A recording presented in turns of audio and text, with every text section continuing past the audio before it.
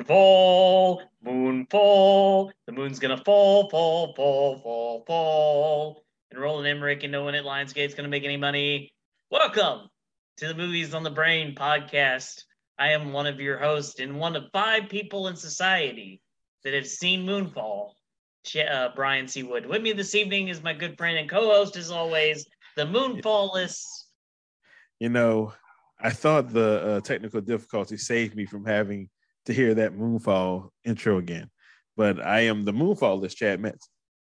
And it looks like it will be the last weekend you will ever hear anything ever about Moonfall, because it successfully made $10 million this weekend on a $140 million budget. And somehow I think that $10 million is a fabricated number that they gave out to save themselves from the embarrassment of this thing making like $5 million on opening weekend. That is quite wretched.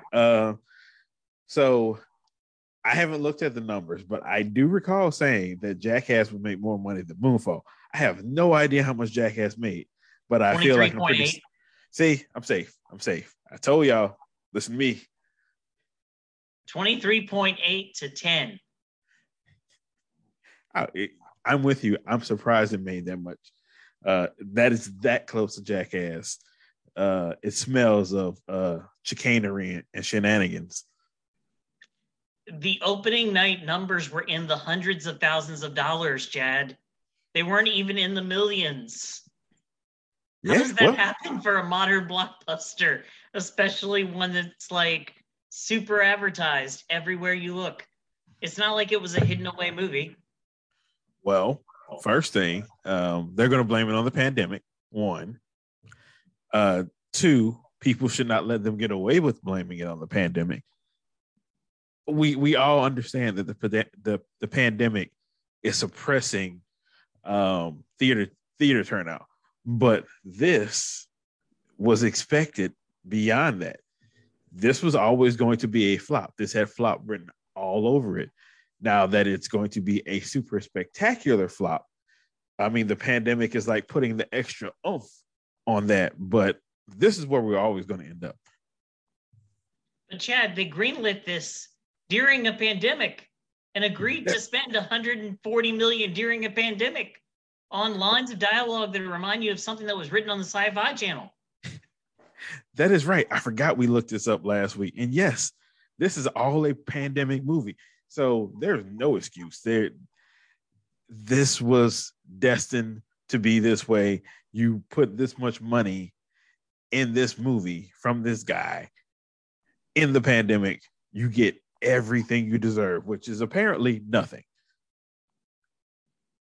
I was shocked to see when I entered the theater, the only person I had seen in the marketing materials was Patrick Wilson. I was shocked to learn that Halle Berry lent her talents and her boobs to this movie. And this movie lacks in Halle Berry boobness. And maybe that could have saved it. Maybe that was the moon I needed to see fall instead of the actual moon. Well, I knew she was in it, but there was a point when this is coming all out again.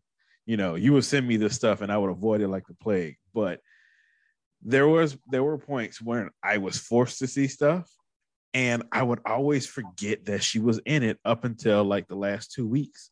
And I think I saw her more in the brief commercials I saw, and I'm like, oh yeah, Halle Berry's in this movie.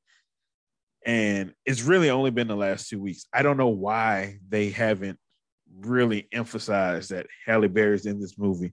I don't know why she doesn't have top billing. I know who Patrick Wilson is. You know who Patrick Wilson is. People that have seen Aquaman sit can be like, that guy was in Aquaman, but they cannot tell you his name. So I don't know why he gets top billing over Halle Berry. She's the biggest thing in this movie. And they didn't decide to put her front and center for the promotion. At least you put her front and center for the promotion. See if you get somebody to come and see it because of her. But in a list of things that is sure to be written about why this movie had the reception it did, that is reason like number 6. Yeah, I also like Josh Gad is also in this movie. You know, is he? Yes, he is. So Chad, if I recall, I sent you an article because apparently the only site that they did any kind of publicity work with was Collider. Because apparently Collider is the only people running these interviews. Collider had a piece up from Mr. Roland Emmerich talking about sequels and sequel ideas for Moonfall, Moonfall 2 and Moonfall 3. Do you believe, sir, that this man will get his opportunity to make Moonfall 2 and Moonfall 3? Do I really need to dignify that with an answer? I think we know the answer to that. The question is anybody going to give him money, period, from this point forward? I think the answer to that is yes. Now, is it going to be a major studio? Is it going to be one of the middle tier studios? Or I don't even know, is he going to get streaming or worse yet, sci-fi money? Like, I think those are his four categories. If it were me, I give him sci-fi money, and that's about it. But I'm really curious to see where he goes from here. I mean, dude can probably go to the indie scene and get money to do things like Stonewall if he wants to, but those aren't gonna be paycheck movies, if you know what I mean.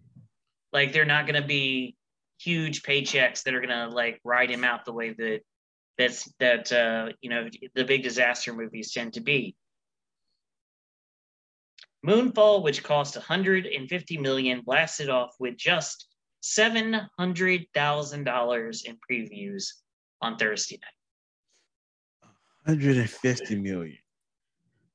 And 700,000. 700,000. Jackass Forever scored 9.6 million. Oh, I'm sorry, 1.6 million from previews. So they finished with almost $1 million more in preview sales than Moonfall did. And Moonfall had vastly more marketing. Which one had more theaters? Ooh, good question. This would be where our good friends Box Office Mojo would come into play. Oh, yeah. Because thank you, IMDb Pro, for buying up the most useful box office reference site. Again, this is like your monthly reminder that Box Office Mojo sucks now, and it didn't have to be this way. All right. So actually, Moonfall had 200 less theaters. It was 3,604 theaters for Jackass, 3,446 theaters for Moonfall. Okay. I'm not surprised by that either, but either way, it's still an embarrassment. Yeah, I don't think that Lionsgate claims $10.005 million. So that just kind of seems like some tech nerd dropped a random 5 in there to push it over the top. The actual Samara should be real fun. Yeah, very rarely do you see studios revise downward, but that might be the case on Monday. Meanwhile, in other box office news, Spider-Man No Way Home collected another 9.6 million. In other words, a movie that has been out for 8 weeks almost beat Moonfall.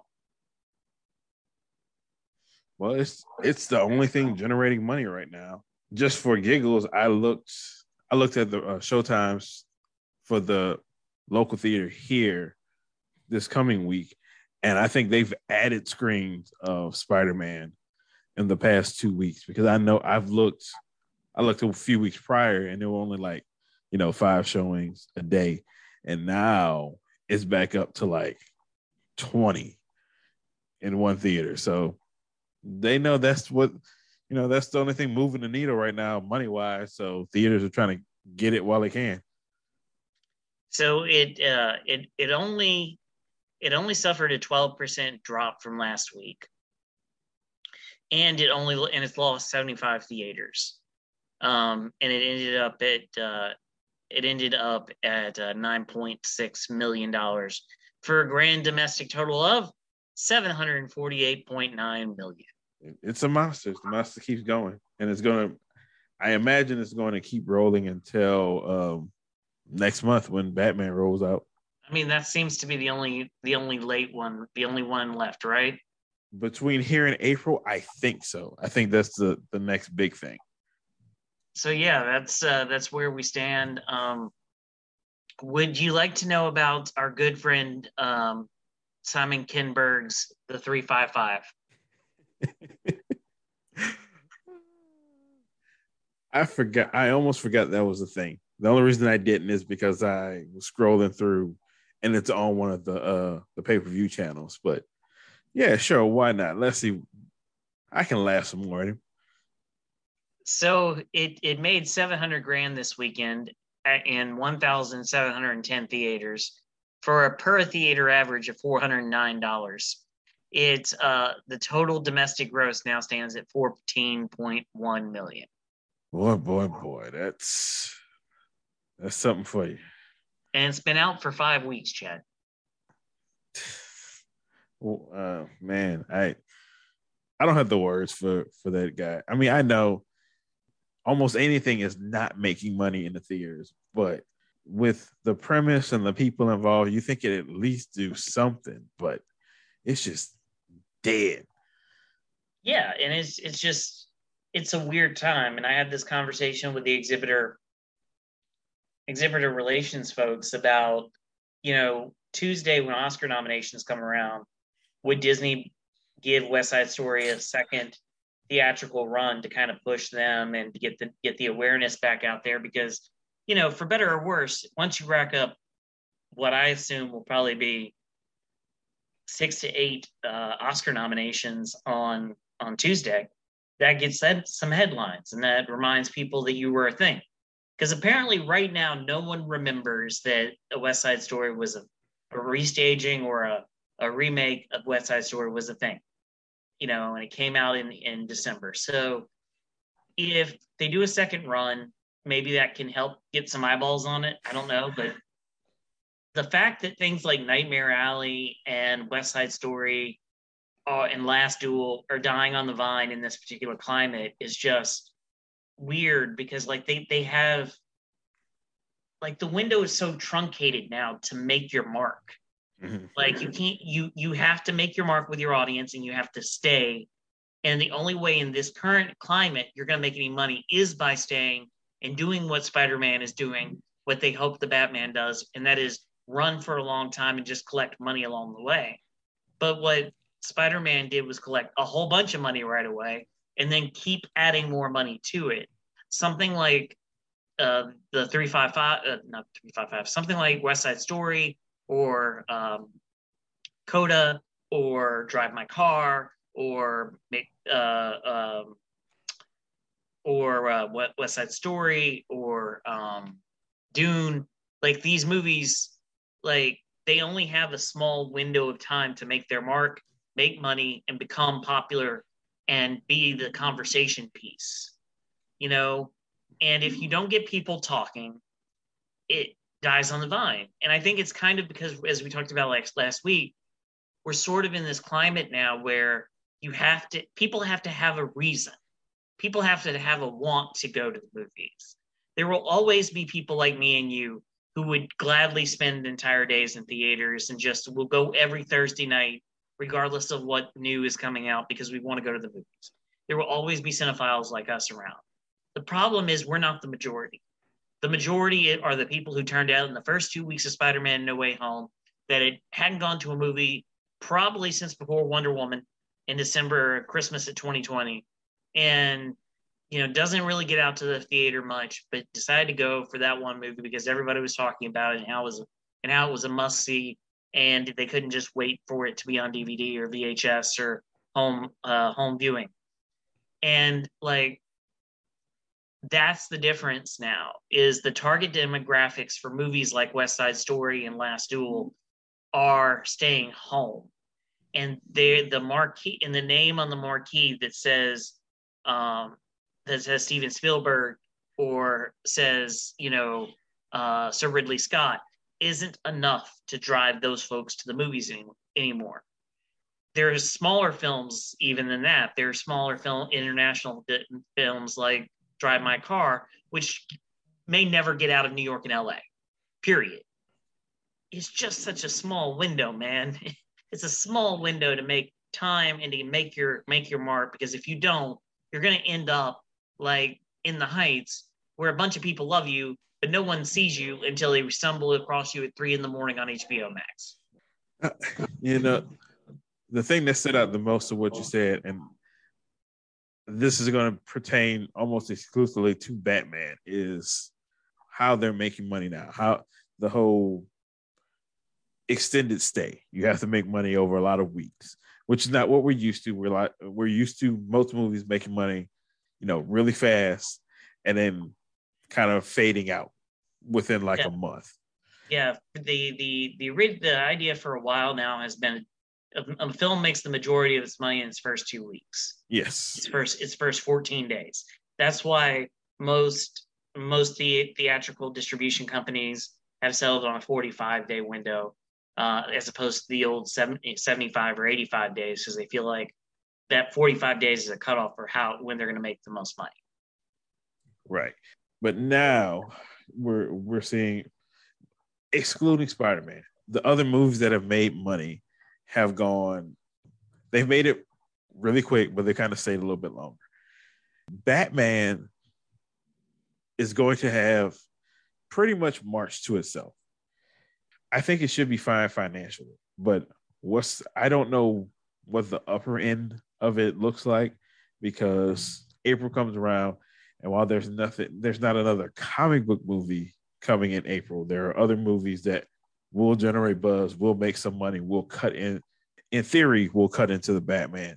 It really depends on if the Batman's audience really turns out to be more adult or more teens to kids in there, with the movies coming in April. But again, we talked about it last week. What is Warner Brothers going to expect the Batman to do?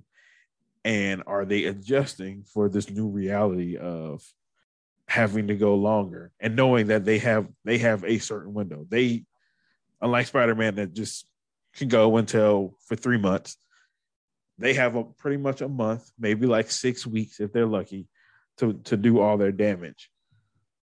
Are they factoring that in? Are they and being realistic? Yeah, and that's the cultural key for me, because there's also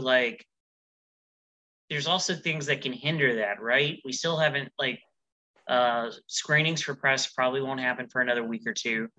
You don't have the word of mouth yet from early social media reactions. You don't have early reviews of what this Batman by Pattinson is like.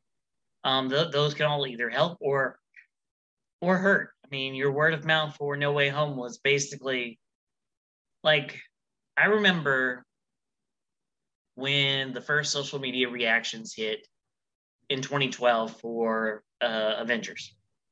And the common theme through all those early reactions were, holy crap, they did it. They pulled it off. And because that was a question guys like me and you had even as late as the team up trailer that showed the 360 shot. Like, we were also, is this going to work? How can they pull this off? And so the entirety of that social media reaction was, they did it. They pulled it off. That can also kill your forward momentum. The same way like Jupiter Ascending died on the vine from a bunch of folks just saying how terrible Eddie Redmayne was, screaming his head off for no reason. And yet, sir, he won an Oscar with that hanging out there, whereas Eddie Murphy did Norbert and killed any chance he had, allegedly. But I don't know. It's, for me, it's how do you deal with those kinds of things? How do you overcome bad word of mouth if that's what happens? Or if you have good word of mouth, like, how does that factor in helping you in this climate? We don't know, because again, my concern is that they're going to do smaller numbers than No Way Home did for opening night and opening weekend. And I'm worried that the ever reactionary forces that abide within Warner Brothers are going to overly react to. I don't think it will strain, no matter what happens to the Batman. I don't think it will strain their working relationship with Matt Reeves, because it didn't strain their working relationship with Ben Affleck. But man, if if it tracks with lower, ends up with lower Thursday night previews and lower first weekend grosses, which it's pretty much guaranteed to have lower first weekend grosses, because I can't see this movie making 200 million plus opening weekend. So what kind of impact does that have on the industry and on people? Because it's not just the studio, man. It's like, how is the industry going to react if a big tentpole movie like the Batman doesn't do huge numbers? I mean, we've already got theaters now saying that their marketplaces are being narrowed out, because you either have No Way Home or Scream. That's it. Those are your options to go see at the movies, and that the lack of product is hampering them. So, well, so I think the industry is looking forward to the Batman because the industry needs to generate revenue. It needs to, be sustained some kind of way. Particularly the theaters, they are looking forward to the Batman. Whatever the Batman does is going to be good for business for them. Now, to me, it's all about Warner Brothers and their expectations. We talked about it last week, but that's really what it comes down to. I mean, they are all over the map with everything. Just like historically, okay, so historically before the MCU became the MCU, typically if you have like a series, it doesn't have to be a straight franchise, but like the Batman, you have a Batman series which had 89 to Batman and Robin. The success of the current movie kind of depends upon the reception of the previous movie. So Batman and Robin, people thought it sucked. So when Batman Begins came out, critically it did fine. Monetarily, it only made $372-ish worldwide. In any other world today, that would be a travesty. But they understand. I don't know what their expectations was for that movie. We know they went on to make the sequels, made a lot of money, and they were all happy. The last Batman movie we've had before this one, if you want to count Justice League, okay, people hated that, and it didn't do well at the box office. If you want to count Batman versus Superman, it made a lot of money, but not what it should have made, and people hated it. Factoring all that in, just off that old way, I would take the under on whatever you're expecting. So Warner Brothers has delusions of grandeur. If they thought it was making anywhere close to $1 billion, I would already cut that down to like 7, just to be safe.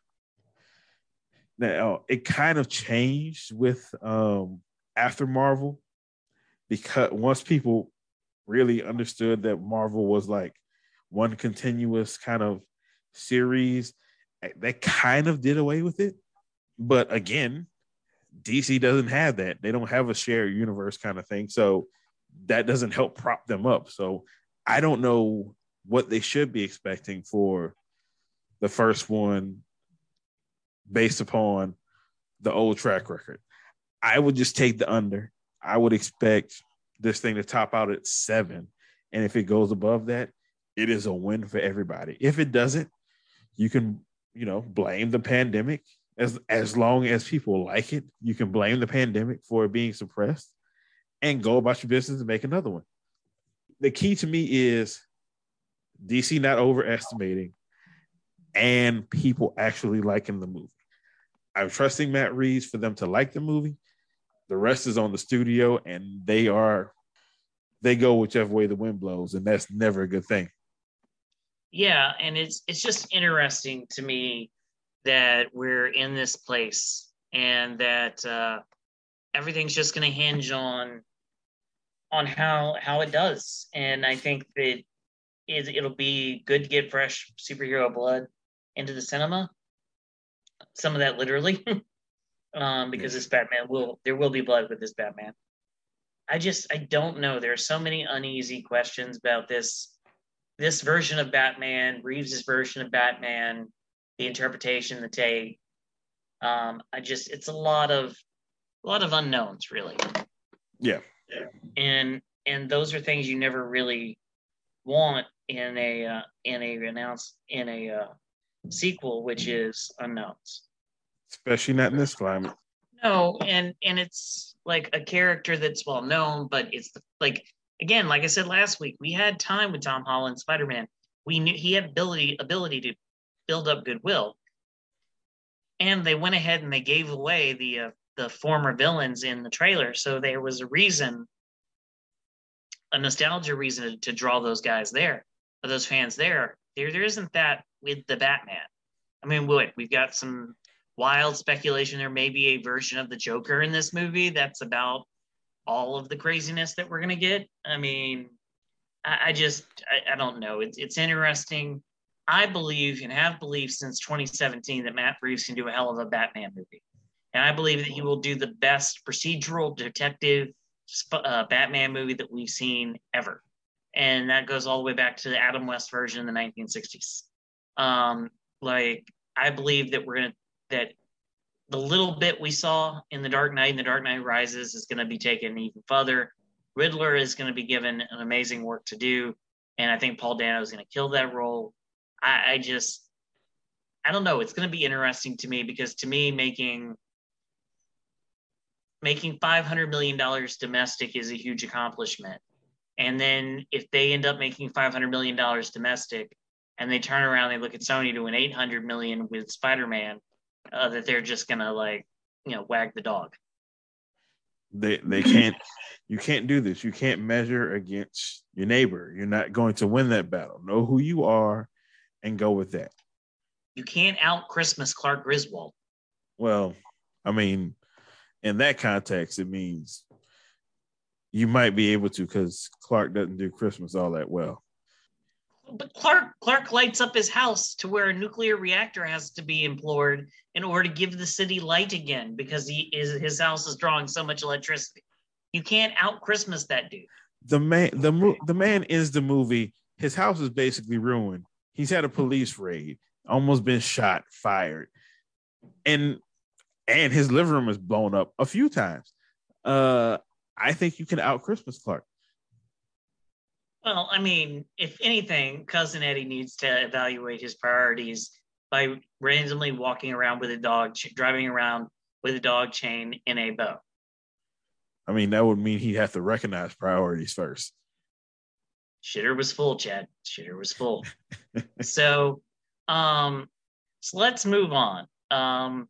Let's talk about what is going to be the talk of the nerd world come midweek, the Book of Boba Fett, or as we should now all call it, The Mandalorian Season 3. Chad, I went to a Boba Fett concert and The Mandalorian started playing. Yeah, we haven't talked about this since. I don't think we talked about it all last week. Because there's no Boba Fett. There's no Boba Fett story. There's no Boba Fett interest. The man just walks around without his helmet, and he doesn't really say very much. And he hires the cyberpunk Power Rangers and lets the big-ass Wookiee walk to the bar, then realizes, hey, he might be useful as an enforcer, and brings Big Wookiee back. And Fennec Shand is just looking at him because he's like, let's go back to the Sarlacc pit, because even though I was wearing my armor when I got out of the Sarlacc pit, it's the only way I could have survived the Sarlacc pit. Let me go back into the belly of the beast and look for it, because that seems like an awesome idea. All I've seen is like the image of Daddy flying away in his Mos Espa, away on the water planet, crying his little eyes out because Daddy was abandoning him. I've seen him hold Daddy's head way more than I really should. Like, there's no interest in the Boba Fett. The Boba Fett he can't even beat kitchen droids. He has no balls, man. He's trying to win a fight with 5 people. 5 people. Like, come on now. Okay. I don't feel quite the same.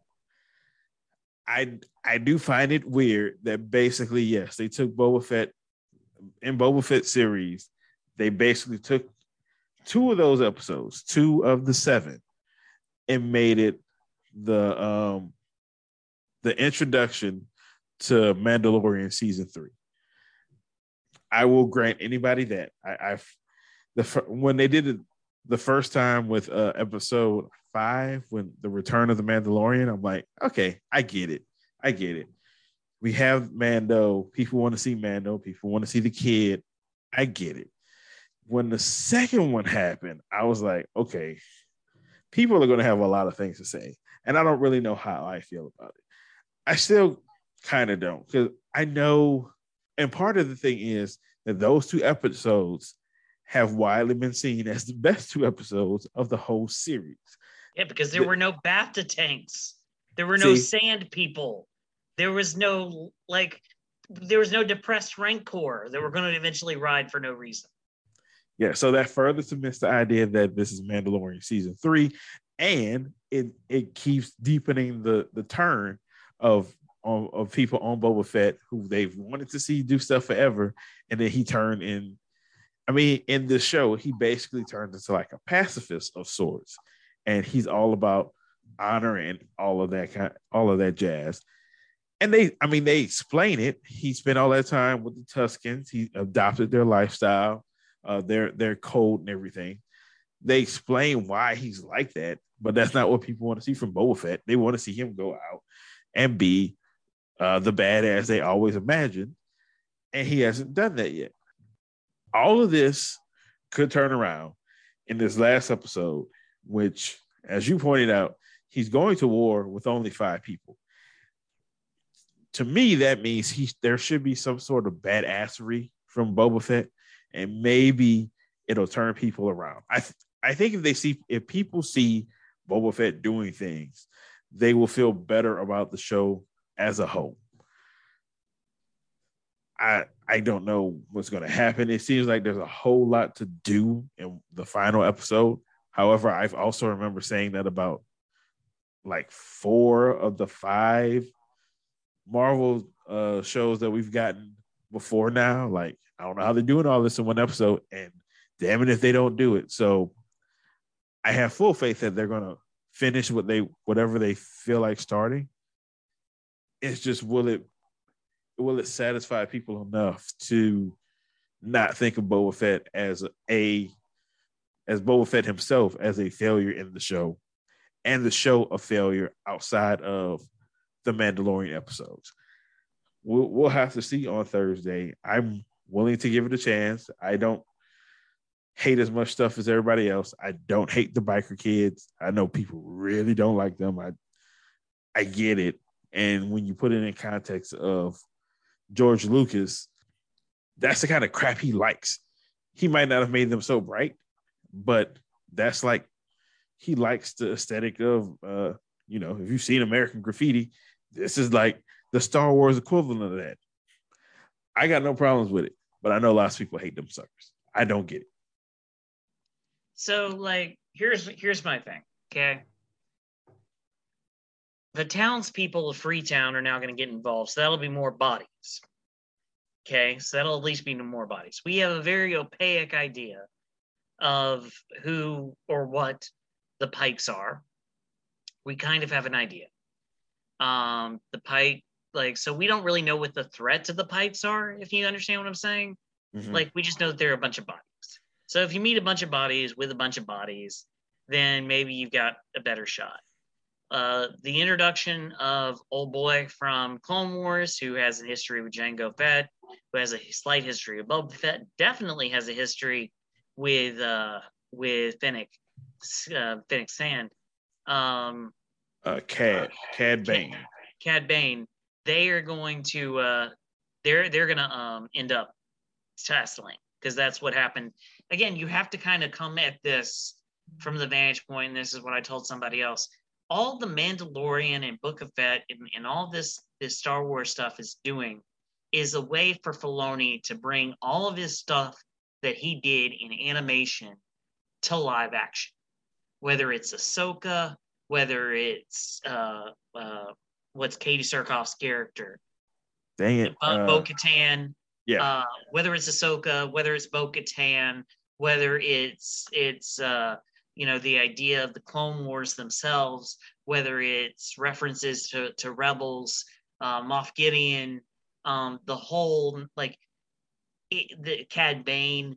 Like it's all about bringing stuff in that he made off in his little corner in his time before the Disney merger and after the Disney merger when he was chief of animation. And so if you take that and you insert it into the live action, that's what he's doing. So I suspect that a lot of the things, the Dark Saber, for example, that were important in Rebels and Clone Wars are going to be brought forward and continue to play big parts in the Mandalorian stories. I think what we're going to get is Cad Bane versus Fennec. I think we're going to get, the townspeople taking on the Pikes.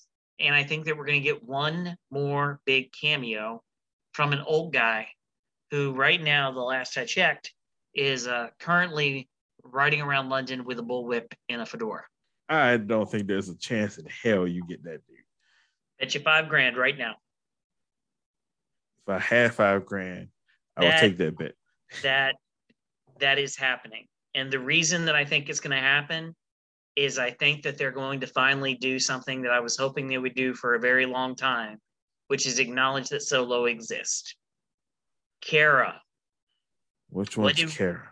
What was the big reveal at the end of the movie of Solo?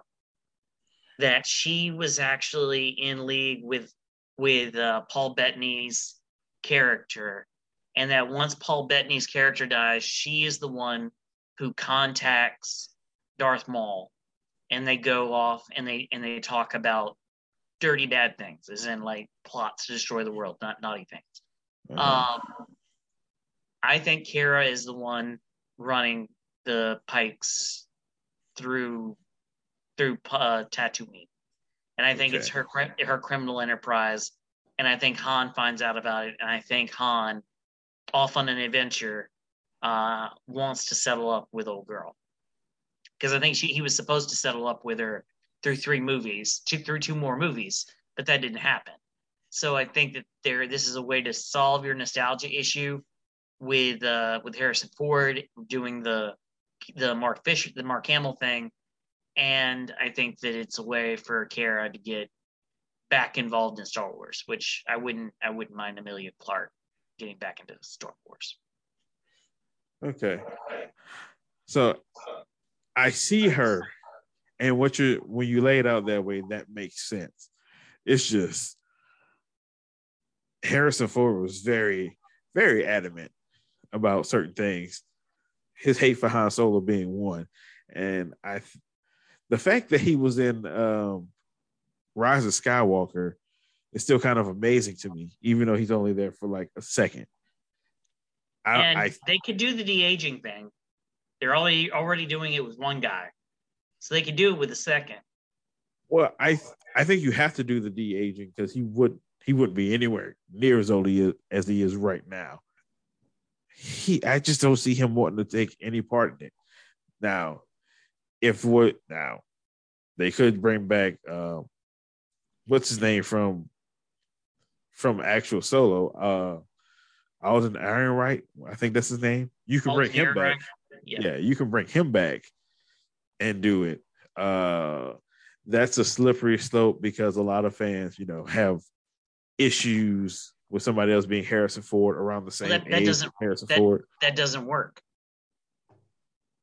Why that not? Doesn't work because his version of Solo takes place 20 years before 5 years before A New Hope, 5 to 10 years before A New Hope. So you would have to age him up to make him a post Return of the Jedi Han Solo. I mean, that would be easier than de-aging Harrison Ford to freaking 35 when he's pushing 90. I know I'm being a little facetious on his age, but close enough. At this point, how are all those folks going to feel about a female Indiana Jones? How's that going to go over, do you think? Oh, how it goes over with everything. They're going to be all hurt about it, and then, I don't know, because all five people who go to see the movie will be hurt, but it's Indiana Jones. People will go see it. I mean, I don't want to see it, but I know I'm going to end up seeing it. It's not like Alden Ehrenreich doing anything right now. Sit him back. Send him back. Put a little grayness, dust up his hair a little bit, and call it a day. The other thing that you could potentially do is Grogu is clearly going to make his choice to go with the Mandalorian. Yeah. And they could all be on the edge of the cliff, basically, figuratively speaking, be on the edge of a cliff, losing the battle. And then all of a sudden, just like in the end of season 2 of The Mandalorian, an X-Wing pulls up. And, Luke's old line about taking on an army with just him and his laser sword might happen again. And this time, people might get what they wanted to get and Last Jedi and did get in the end of Mandalorian season 2, and Luke chopping through a whole bunch of folks, handing off a child and leaving. I guess they could do that. I think they should stay away from having Luke do anything beyond what he did. Like, you gave people the fan service last year of Luke coming through to save everybody at the end. I don't think you need to touch on that again. The way the end of that last episode with Grogu making his choice, they can either him making that choice and Mando going to get him can be the opening of season 3, or he can get, or Grogu can join them on Tatooine now. And if that's the case, yeah, I think we'll have Luke being involved. So I'm hoping that this was more of a setup for Mando season 3. But if they're putting it in this season, then yeah, I guess Luke is going to play a part in all of this madness.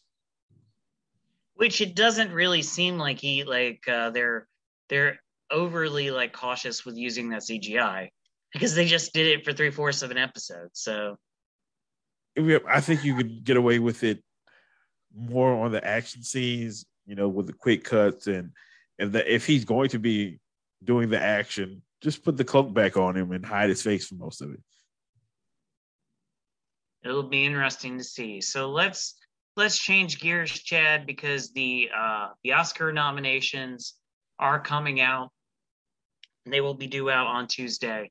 So I know we touched on this a little bit last week, but I wanted to touch on it some more this week. I want to roll off the nominees for 3 of the guilds: the Screen Actors Guild, the Screen Actors Guild, the Screenwriters Guild, and the Directors Guild. The only other one that you could possibly add would be the Producers Guild, which I'll also pull up.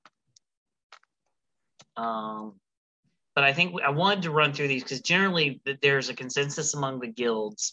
And while they haven't really started handing out awards yet, the nominations themselves will give us a good feel as to what the Academy might do. So the Outstanding Directorial Achievement in Theatrical Film, that would be PTA for Licorice Pizza, Kenneth Branagh for Belfast, Jane Campion for Power of Dog on Netflix, West Side Story, Steven Spielberg, Denis Villeneuve for Dune. That would be the DGA's Best Directors list. The Screen Actors Guild, the Screenwriters Guild, the screenplay nominations for Best Original Screenplay, Being the Ricardos, written by Aaron Sorkin for Amazon Studios, Don't Look Up, screenplay by Adam McKay, story by Adam McKay and David Sorda, produced for Netflix.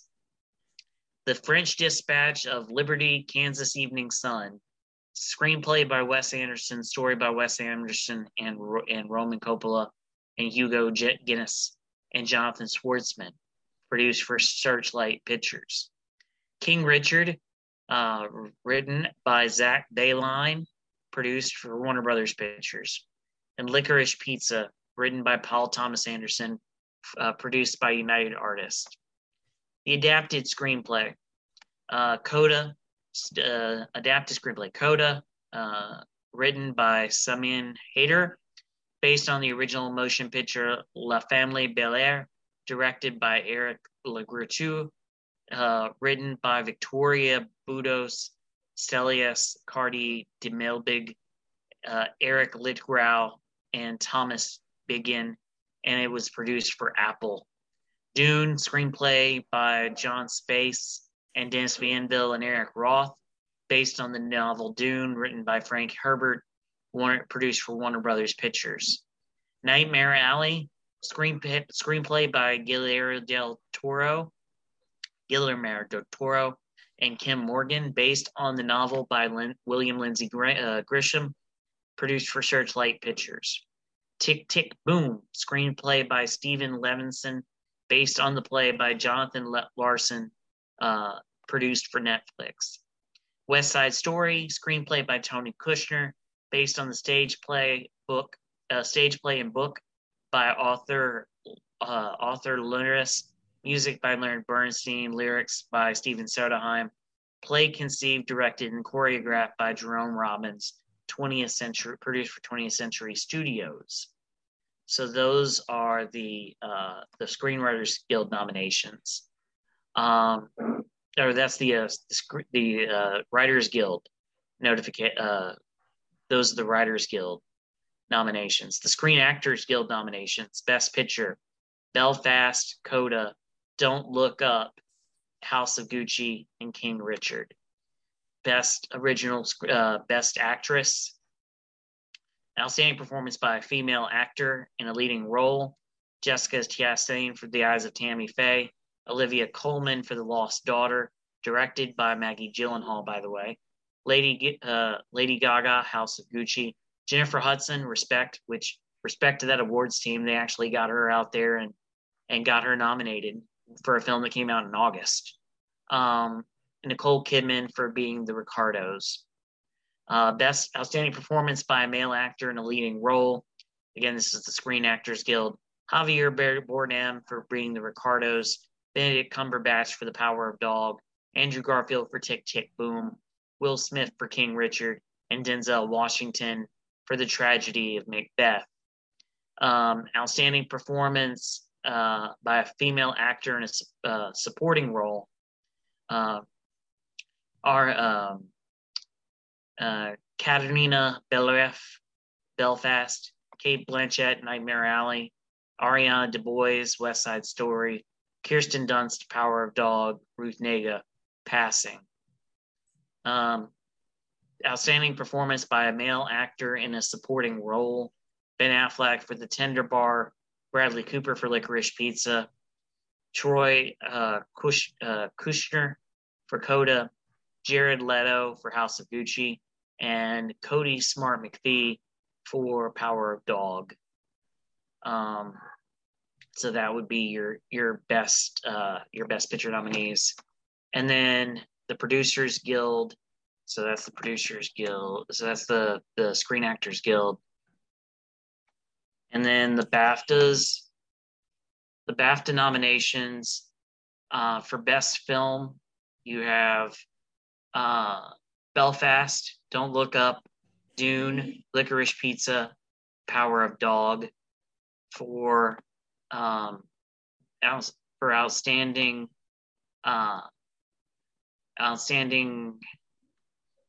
director, for achievement in directing, you have After Love, Liam Khan, Drive My Car, I'm not even going to pronounce that name, Happening, and Andrew Dawn, Licorice Pizza, Paul Thomas Anderson, Power of Dog, Jane Compton, and Titan, Julia Kuhn. And then best leading act, original screenplay, Being the Ricardos, Belfast, Don't Look Up, King Richard, and Licorice Pizza. And then adapted screenplay is Coda, Drive My Car, Dune, Lost Daughter, and The Power of Dog. Leading actress, I should say, Lady Gaga, Kelia Hamm, Emilia Jones for Coda, Amelia Hamm for Licorice Pizza, Renate Reziv for Worst Person in the World, Joanna Scallion for After Love, Tessa Thompson for Passing, best, and then leading actor, Adil Ekatar, Mashiana Ali, Benedict Cumberbatch, Leonardo DiCaprio, Stephen Grisham, and Will Smith. So that's like, you hear some common names there. You hear a lot of Licorice Pizza. You hear a lot of West Side Story. You hear a lot of Power of Dog. I would not be surprised if those end up being locks. The big surprises that I'm looking for are smaller movies like the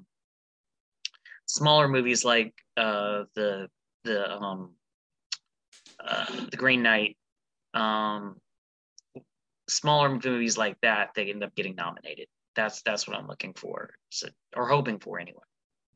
Yeah, I was trying to listen to themes and names and repeating things. And again, recency bias, I was specifically looking for Denzel. Well, Macbeth, period, because that they made that to be they made it to be Oscar bait.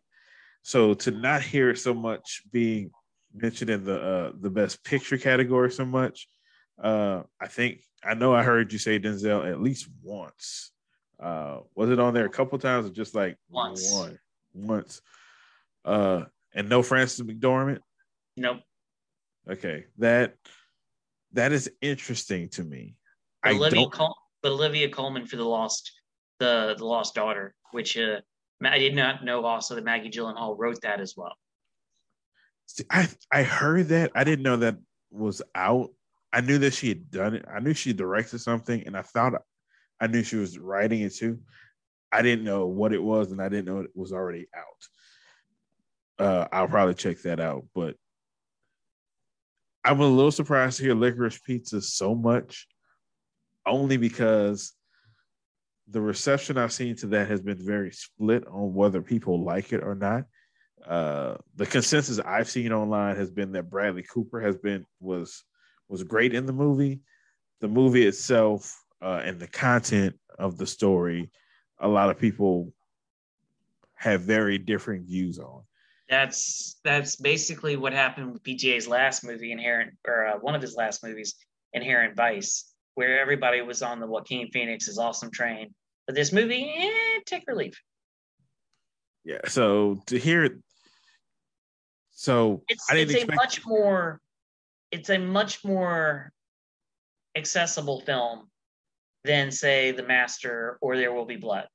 It's a true coming of age movie done in the traditional coming of age style, but the female leading the male, which, so I don't know. It's interesting to me. I just think it's the most accessible of PTA's films. I'm not surprised it's getting mainstream run. I'm not surprised he's getting a lot of love on the circuit. And this could end up being a Del Toro situation where they're like, yeah, look, you've been around for a long time. You finally made a movie we could all get behind. Maybe this is your turn. I would not be surprised at all if that's the way things go on Tuesday. Yeah, that's where I was going with that, because I haven't thought about it, but I know that at the end of the day, it is something that the Oscars would probably like. I shouldn't be surprised that I've heard it so much, and I won't be surprised after hearing the list. I won't be surprised if it makes the nominations and has a good run on nominations on Tuesday. But it was, before we read that list, it was the furthest thing from my mind, just because of what I said previously. So that one, now I want to be keeping an eye out for that. I'll be keeping an eye out for the Macbeth situation, and everything else is, if it had whatever happens. I don't really care, because I don't really know these movies. I know that they're normally indie and small and stuff, but normally I would at least know them and want to see some of them. Right now, I don't really know many of them. And if I don't know many of them, that means the people that they're depending on to watch the Oscars aren't going to know jack, absolutely nothing. So hearing all those things, hearing everything you put outside of those two things, outside of those two, Licorice Pizza and Macbeth. Now, what I'm looking for is, are you going to throw things out there to entice people to watch the Oscars? I know that's not supposed to be the point of it. Well, some people don't think it's supposed to be the point of it, but are they going to do it? Because if they go out with this list of things that you just read, nobody's going to care. Nobody's going to care. Well, the Oscar CEO, the president of the Academy, and the head of the awards branch, or the body that oversees the awards, right, came out with a statement saying that they had their highest voting percentage of active members ever. Like maybe not ever. Like in the last 15 years, the highest percentage of vote turnout. Like a lot of people in the Academy actually actively voted this year. If you look at that list, Don't Look Up, for example, is a Netflix movie. Coda is an Apple movie. Power of Dog is a Netflix movie. Being the Ricardos is an Amazon movie. Like they can sit down on their couch at any time and watch those. They don't have to have a screener for those. So that might have been more of an appeal for people to vote. I don't see a film where everybody's rallying behind it, going, "We have to champion this, and that's why we're going to turn out in huge numbers." But we'll see. I'm really interested in Being the Ricardos because, like, Sorkin's last couple of efforts have not been great, right? I mean, as much as people love Steve Jobs, it didn't go anywhere, and to see him coming back with these last two efforts in The Trial of Chicago 7 and then Being the Ricardos, it seems the Academy is digging what he's doing. So it wouldn't surprise me if it ends up being nominated a bunch on Tuesday, because it has that Manchester by the Sea vibe to me, where it's like, yeah, it's an Amazon movie, but in reality, it could have been released by any studio. So that's something I'm looking for. How many streamers versus regular studios get nominated on Tuesday? And the other thing I'm looking for is, judging by this list, it looks like Kristen Stewart is going to get shut out completely. And that's going to be a huge surprise. Not that it's not unusual for somebody who's got an Oscar buzz in October or November to die out by the time voting actually comes around, but you heard so much, and that movie was so heavily promoted in the fall, that the fact that it's completely left the consciousness. I stated when I was running through the list, the fact that that the Aretha Franklin movie got nominated, when that movie died on the vine back in August when it was released. That takes a hell of a marketing department and a awards push for Jennifer Hudson. Where is that push for Diana? Like did they just not hire the right staff to do an awards play? Like, what's going on there? Because like, she's going to get shut out on Tuesday, and I think that that's going to be a major disappointment for her and for her career. But like, she's got to be one of these folks who at this point is just going, what do I have to do, man? What do I have to do? Do I have to become Batman like my co-star in Twilight? Like, what do I have to do to get your approval? That was like really kind of weird for me, because a lot of the people I follow are really championing her for the Oscar for more recognition. And I kind of see through their chatter that they don't think she is getting the recognition. But for me, things that I consume, she's like, all I hear about is her. From all that, I understand that people really think highly of her performance. A lot of people think that she's going to be snubbed, and a lot of people think that those people that think she's going to be snubbed think that it is incredibly wrong, and that she actually not only deserves to be nominated but win most of these awards. So it's kind of weird to me, because I'm not going out of my way to find out about it. This is just the stuff that I see. I'm glad you brought it up, because I hadn't thought about it. I see it so much, I just kind of forgot. So that I'll be looking for that too. I do think that will go a long way for Kirsten Stewart. At this point, because it would be a heck of a surprise at this point when all of the branches have left you out. Like when none of the branches have recognized your performance, it's going to be really hard for me to see a pathway for the end of it for her to get enough votes to push into that, to break that category. Now, there's always one surprise nomination every year in the acting categories. One person where you just scratch your head and go, "Oh, how'd that happen?" So it could be end up that that's her, but increasingly more and more, at least before we start actually handing out awards, this could be the Lady Gaga remake or apology tour, where they're like, "We're sorry we didn't recognize you for A Star Is Born. Here's the award for your over the top performance in House of Gucci."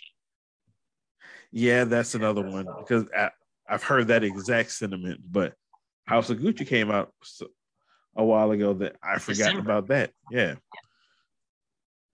And she is a staple in all of the branches, so she's going to get nominated. The question is if she's going to win. Yeah. And that'll be a intriguing question all the way up, I think, till ceremony night. Unless like she just runs away with all the guilds, which is entirely possible. Mm-hmm.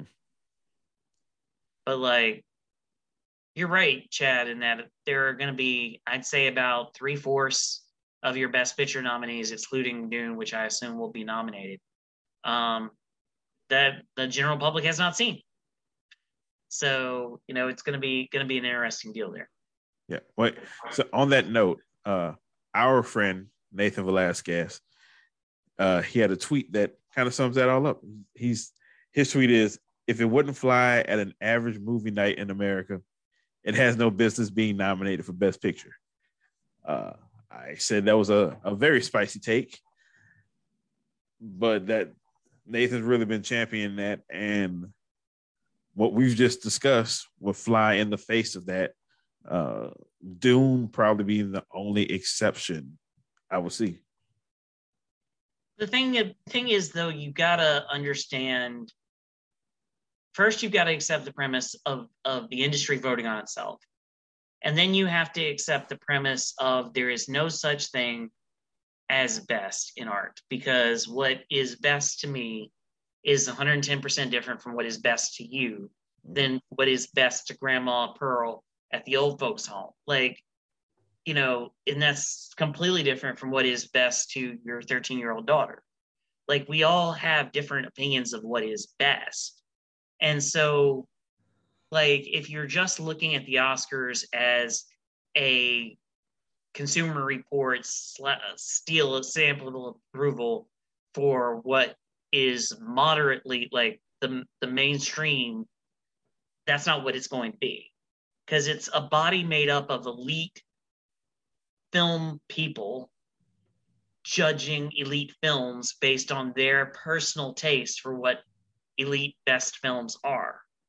And that taste has changed dramatically in the last 25 years to go from being things that people relatively know, like, Dances with Wolves, to stuff like Licorice Pizza, which I don't think ever had a theater count of more than 1,000. So, I mean, like, you have to understand who the voting body is and what the voting body, like, what their idea of best is. And you can't get around that. And the Academy tried to get around it by de-aging the criteria, the number of people who were voting, right? If we change the demographics of who's voting, we're going to be more likely to get Black Panther. Well, that's true, but it's a lot of those same younger folks have this same eclectic taste for what is best. So that's not going to change what is getting nominated. The rules and the wacky dacky, way that you do the elimination ballot and the way that you choose Best Picture also doesn't lend itself to a lot of popular things getting nominated. So there's a lot of blame to go around.